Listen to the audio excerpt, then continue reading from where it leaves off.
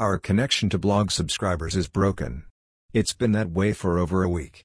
So far, tech support has been unresponsive. It's probably the holidays. If you subscribe to mail notifications of our posts, we apologize for this issue. I hope it is resolved soon. I have to admit that I'm confused. Mrs. Lyon has been writing about wanting to spank me, play, and have sex. Yet, in real life, she has been distant and apparently uninterested in anything involving me. This afternoon, Sunday, I asked what she had on her agenda.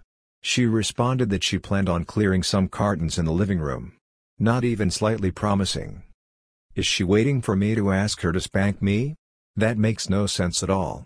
When it comes to sex, for the last couple of months, I have had to ask her. That's uncomfortable at best. I guess it's time to give up. She is absolutely uninterested. Yesterday, she wrote, a nice, long weekend, that she owes me a spanking for interrupting her. Once again, in real life, she's been silent. This is one of those situations that I'm not well equipped to handle. Here's what I face. When I finish this post and go into the bedroom to watch TV, she will tell me that I was busy watching TV, so she didn't have a chance to do so, fill in the blank. If I stay here in my office, I'll get the same answer. There's nothing I can do or not do that will trigger anything interactive. If she decides to read this post before it's too late to play, she might respond verbally. I'm not counting on it. My guess is that she'll do the cartons, water the epiphytes, and then go back to her iPad.